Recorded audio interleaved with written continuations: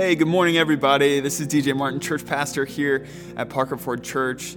Happy Sunday morning. Welcome to our pre-recorded service here at Parker Ford. It's great to have you with us, whether you're a member at Parker Ford or just watching online, as we start a new series, our new Advent series. I hope you had a great Thanksgiving weekend. What we're going to be doing in the next several weeks of Advent is we're going to be thinking about the concept of waiting. As I was kind of praying and meditating and thinking about what subject would be helpful for us to cover in this year's Advent series, I was drawn to the concept of waiting in the scriptures. I mean, think about what it would have been like to be a first century Jewish person who had been waiting for hundreds and hundreds of years for the Messiah to come. Here they are under Roman occupation. Here they are, exiles in their own land. And in the history of Israel, if you know their history, it's just brutal thing after brutal thing. Hardship after hardship has been happening. The prophets have largely been silent for the last several centuries. You have the Hebrew scriptures that end with the post-exilic crew. And then there's intertestamental history that's really important, including the Maccabees and during the Greek occupation and all of that. But all that to say, it has been generation after generation after generation where they have been waiting for the promised Messiah. When you think about that, it helps illustrate why people interacted with Jesus the way that they did. They had different expectations about who he would be. They had different hopes about what he would be like. And sometimes Jesus shattered those. And I think it's the same for us. We continue to wait. Although we know Christ and his atoning work, which we talked about last week, we're still waiting for his return. We're still waiting for him to make all things right. So what we're going to be doing over the next several weeks of Advent is looking at what it means to wait for the Messiah, what it means to hope in him and wait for him. So throughout this morning's pre-recorded service, we want to invite you to engage the content and interact with it. So throughout the morning, when you see a big red speech bubble on the slide, that's your clue to get ready to pause the video and have a conversation with those you're with. Or if you're alone, just to do some personal reflection and work with the Lord. So whenever you see that red speech bubble, you can pause and just kind of consider the questions or the scripture, the content that we're at. This morning, we're talking about waiting in silence. Think about the prophetic silence that had taken place, where the prophets had largely gone silent. They're waiting for the word of the Lord to come, and it's just quiet. And then out of that quietness, the angel Gabriel appears to John's father, Zechariah, the priest. And he gives the announcement of John the Baptist's birth, and it breaks the silence in this remarkable way. But in the many, many years leading up to the coming of the Messiah, one of the repeated refrains of the prophets and the psalmists is this question, how long? In Habakkuk 1:2, the prophet Habakkuk says, O Lord, how long shall I cry for help, and you will not hear? This phrase, how long, it shows up in the Psalms, it shows up in the minor prophets, it shows up in the major prophets, it shows up over and over again. How long? Maybe you know the U2 song, How Long, to sing the song that Bono got those lyrics from this scripture. How long are we going to be waiting? And so the scriptures have much to teach us about the nature of waiting on the Lord, of waiting on his word. Right now is your first chance to pause the video and have a discussion. You can consider the following questions. Is there something in your life that you have been waiting an extremely long time for? What have you been waiting for? I know kids who are watching this have been waiting for Christmas, which is just a few weeks out now, but is there something in your life of great importance that you have been waiting an extremely long time for? Do you enjoy waiting? Do you enjoy it, or is it frustrating and annoying to have to wait for something? And why do you think it takes God often such a long time to fulfill his promises? Sometimes it just takes so long for God to fulfill what we believe that he said he will surely do. So go ahead and have a discussion, and then join us as we continue.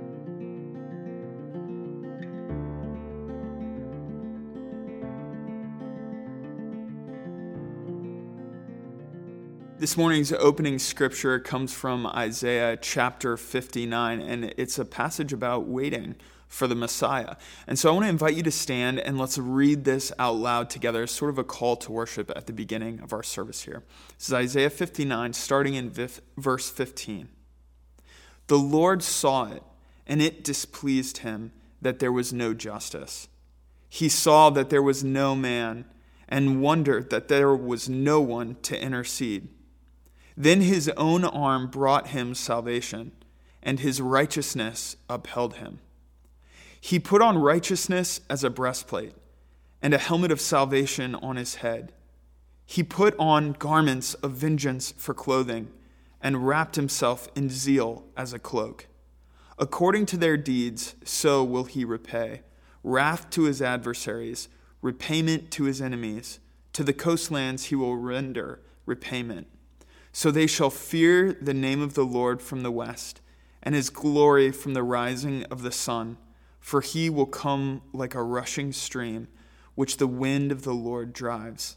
And a Redeemer will come to Zion, to those in Jacob who turn from transgression, declares the Lord. And as for me, this is my covenant with them, says the Lord, my spirit that is upon you, and my words that I have put in your mouth shall not depart out of your mouth, or out of the mouth of your offspring, or out of the mouth of your children's offspring, says the Lord, from this time forth and forevermore.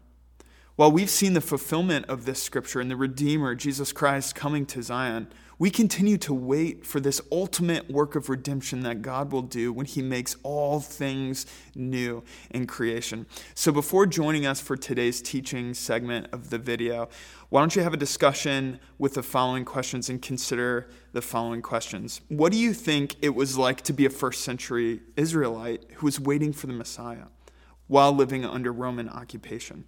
And why do you think God chose the specific time and place that he did to send Jesus? Go ahead and discuss that or consider it for the next few minutes and then join us for today's teaching.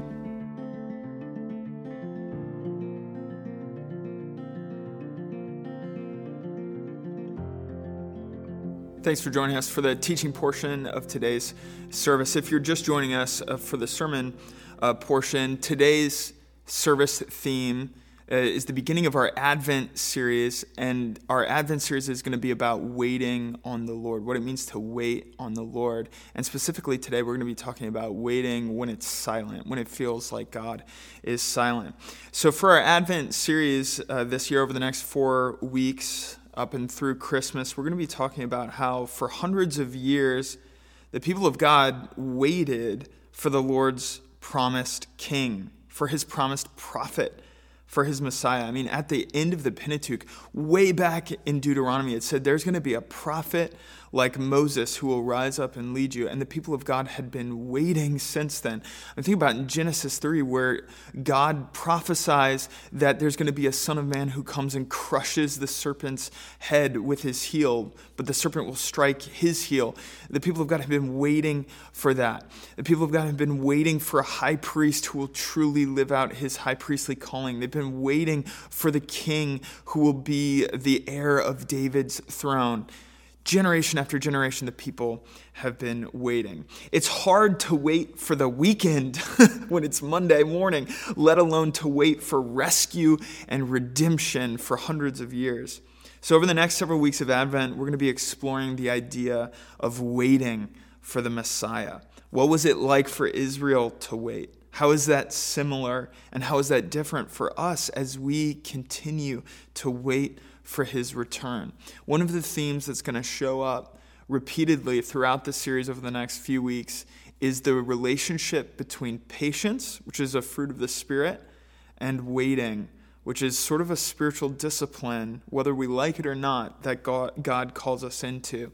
One of my mentors, Galen Hackman, is going to be teaching several times throughout Advent, and he's going to touch on this concept of the patience of the fruit of the Spirit being built in our lives through God inviting us into seasons which are often difficult of waiting.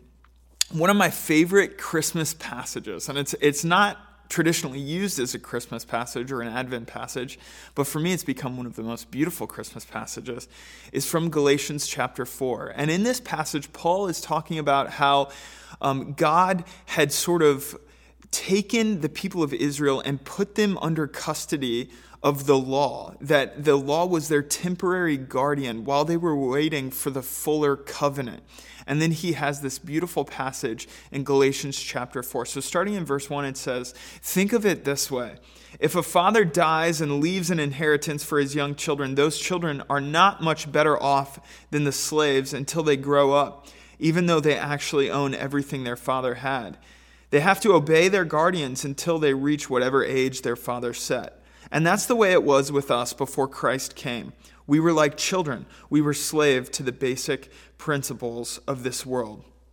But when the right time came," or other translations put it, at just the right time, "God sent his son, born of a woman, subject to the law. God sent him to buy freedom for us who were slaves to the law, so that he could adopt us as his very own children. And because we are his children, God has sent the Spirit of his Son into our hearts, prompting us to call out, 'Abba, Father.' Now you are no longer a slave, but God's own child. And since you are his child, God has made you his heir." I love this as a Christmas passage. I love this in the season of Advent because of this phrase. When the right time came, at just the right time, God sent his son born of a woman. In other words, it wasn't accidental. It wasn't random. It wasn't mere coincidence that Jesus was born a first century Jew in the time and in the place that he was born. It may have felt random. It may have felt overdue. It may have felt like God had forgotten to fulfill his promise.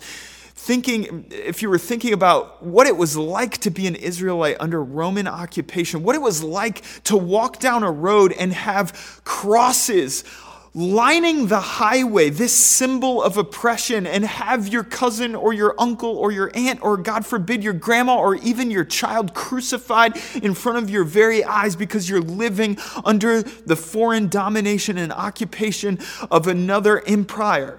And you're crying out to God every day, "God, send your Messiah. God, send a second Passover when you will lead us again through your Lamb out of slavery, out of exile, into the promised land once again, when you will put your promised king back on the throne, when you will send Moses again, when you will send Elijah again." All of these promises God has made over and over again, and we're just waiting and waiting and waiting. But Paul says, at just the right time, God sent his son. At just the right time. There was no accident. There was no coincidence. God did not forget. He specifically chose, intentionally, the time and the place. And he continues to work that same way as we, in 2020, continue to wait on God to fulfill his promises to make all things new. I want to give a brief overview of waiting as it's presented in the Hebrew Scriptures, because this idea of waiting on God just shows up over and over again. Abraham, before he's named Abraham, when he's still Abram, is promised a child. He's promised a nation. He's promised a land. And he's promised to become a worldwide agent of blessing. Only one of those things does he see fulfilled, and only after over 20 years of waiting. He got to see his son Isaac born, which was the seed of this promise. But it wasn't for generations until his family would become a nation. It was not for over 400 years until his family would inherit the land. And it wasn't until the coming of Jesus Christ, some 2,000 years after Abraham, that he became the agent of worldwide blessing through the person of Jesus Christ. Think about what it was like to be a Hebrew person enduring 400 years of slavery in Egypt. The first, America, the colonies in America began roughly 400 years ago. Can you imagine living in slavery that length of time, waiting for God to fulfill his promise of freedom. There's 40 years in the wilderness where they're waiting to go into the land, the promised land, where the people are just walking around for an entire generation, waiting for God to open up the doors that they could go in. Think about the time of Judges, waiting for salvation to come during this period of chaos, when year after year, generation after generation, people did what was right in their own eyes, and it led to increasing chaos. Think about the people of God waiting for David's promised son in the times of the kings. King after king is sitting on David's throne, and all of them, almost to a person, are failures. All of them, almost to a person, are completely corrupt. There's a few kings that lived in Judah that were righteous kings that reigned in a similar fashion to David, but the majority of them in Judah and all of them in Israel were men who had turned away from the Lord. Think about waiting for rescue from the Philistines, from the Assyrians, from the Babylonians and the Persians. Think about waiting for rescue for over 70 years in exile in Babylon. Think about waiting for the temple to be rebuilt when the splendor, the glory of Israel, Solomon's temple had been destroyed. Think about waiting for God to restore his glory to Israel once again after so long. Think about waiting when the prophets went silent, when the word of God went quiet, and all you had was this scripture from a different time, a different generation that you could look back on, hoping that it's still true, hoping that God is actually there and will do what he said he will do.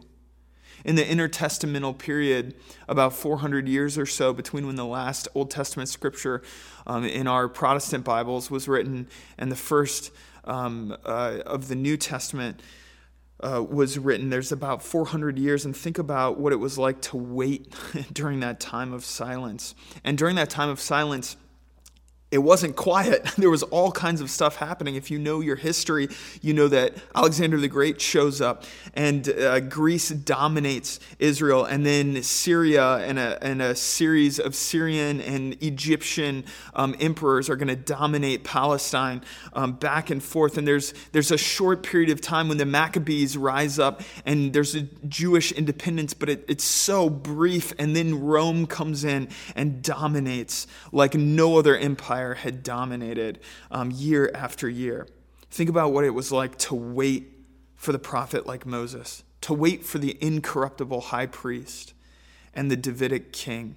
One of the things that had happened to the priesthood over the generations was that it became a political entity that families purchased at the highest bid. And so these wealthy families, during the high priests that you read about in the New Testament, they're not from the family of Aaron. It's not passed down generationally anymore. What had happened through corruption, what had happened through the chaos of exile and the chaos of being dominated by foreign powers is that Rome allowed the priesthood to go to the highest bidder. And that's why there's these different high priests that rise up and former high priests who are still living who had then lost the bid for the high priesthood in that year to another higher bidder. And so it had become this completely corrupt system. And so when you read about the high priest in the New Testament, it's no longer God's intended system, the way that he laid it out in the law, in the Torah. It's something that's been dominated by politics. And so the people of God are living through foreign occupation. They're living through deep chaos and corruption among their own Jewish leaders. They're waiting and waiting and waiting. All of the Hebrew scriptures is an example. The entire Hebrew scriptures are a testament to waiting on God to fulfill his promise. It's a meta-narrative. It's a theme that shows up from the beginning to the end, waiting and crying out like Habakkuk in Habakkuk 1, "How long, Lord?" Crying out like David in Psalm 13, "How long, O Lord? How long will I sing this song?" What does it mean to wait on God? There's two primary forms of waiting. One is passive waiting, and I don't mean that to be a bad type of waiting. Passive is not a negative term here. And then there's active waiting, and I believe God has called us into both forms of waiting. To wait, passive waiting is to wait with patience and to wait with endurance. An example of passive waiting is actually Jesus on the cross. He could have gotten down. He could have called upon a legion of angels to rescue him. It was well within his rights to get off the cross, but he stays. He endures to the very end. Despising the shame, it says, he endured the cross. That's a form of passive waiting, of just not moving, refusing to move, and waiting on God with patience, even in the midst of that kind of pain, when God's silence is there, when the whole earth goes black, when it feels like God has forsaken him completely. My God, Eloi, Eloi, lama sabachthani, my God, why have you forsaken me? Another example of that is John the Baptist in prison. He can't do anything. There's nothing he can do except for send word to ask Jesus, are you the one, or should we look for someone else? He's just stuck. He has to endure this painful waiting. And then there's active waiting that God invites us into. And this is a type of waiting that is built on perseverance and faithfulness. Jesus endured the cross, refusing to get down, but he persevered up into it, refusing to turn away. In other words, he didn't stop walking towards the cross, although he had every right to say, I'm not going to drink this cup. I'm not going to get up on that cross. I'm not going to bear that cross. I'm the sinless Lamb, Son of God, the Lion of Judah. I have the throne to my name, and he could have ascended that throne right there, but he chose to obey God even to the point of enduring the cross. He perseveres to the cross and then he endures it. He actively waits on God every step of the way up until that point, and then he patiently waits for God to do his miraculous work even as he endures the cross. Or another example from John the Baptist's life, he actively waits on God by preparing the way. He's the voice in the wilderness. He's active at work. Think about a waiter. I've talked about this before at Parker Ford Church, but a waiter at a restaurant doesn't just sit around. That's a terrible waiter. A waiter at a restaurant is someone who comes to you and serves you, who asks you, would you like a refill on your drink? Are you ready to order? Would you like dessert? Are you ready for your bill? That's a very active form of waiting, and God has called us to wait on him with both forms of waiting. Patiently, just being willing to endure and sit quietly when it's that kind of time that he's called us into, but also a type of waiting that serves him, that waits actively on him. Think about waiting in the famous passage in Isaiah. Those who wait on the Lord rise up with wings like eagles. That's an active waiting on God. God has called you to be a person who waits on him with patience and endurance, but also with faithfulness and perseverance. Perhaps you're struggling with infertility. Perhaps you have a loved one, a cherished loved one in your life who's sick, and there's nothing you can do about these situations. There's nothing you can change, and so you're just waiting on God, enduring. Or perhaps you're seeking new employment. You need a new job, or you don't have employment at all. Waiting takes a very active form. You're filling out applications. You're banging on doors. You're seeking a new opportunity. Or perhaps you're a person who's seeking to be a healthier person, to eat healthier, to have a healthier body. You can't just wait on that passively. You have to go after that. You have to exercise. You have to change your diet. That's an active form of waiting on a result that you hope for. God has called us to be a people who both passively wait with patience and endurance and actively wait with perseverance and faithfulness. How long, O Lord? When it's quiet, when it's silent, how long we lift up this prayer and this cry to God.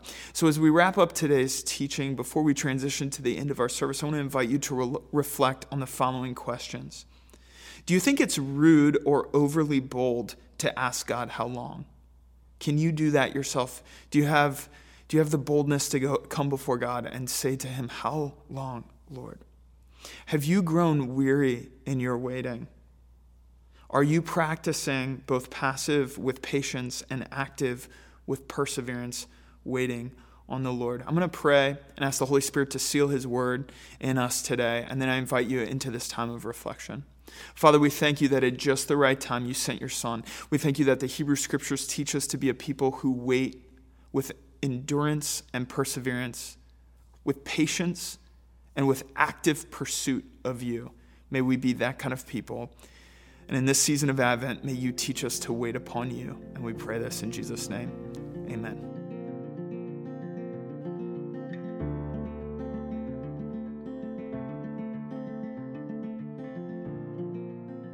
As we wrap up this morning's service, I want to invite you to put this into practice, some of these principles about waiting with patience, waiting with endurance, waiting with faithfulness, into action, into application in your own life. And so as we close, this will be our last time of discussion and reflection as families or individuals this morning. Consider the following challenges to put active and appropriate passive waiting practices into your own life.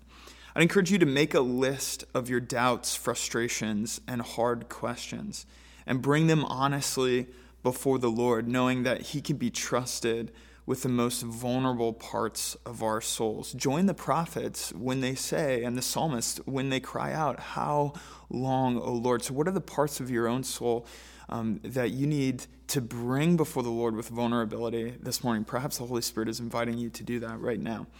And then I'd encourage you to identify a place in your life where you're struggling with impatience and intentionally lean into waiting on this subject, this item, this person, this change, whatever you're waiting for, to lean into it and learn how to wait with both patience and endurance. So take a minute to reflect on these and then join us for this morning's benediction.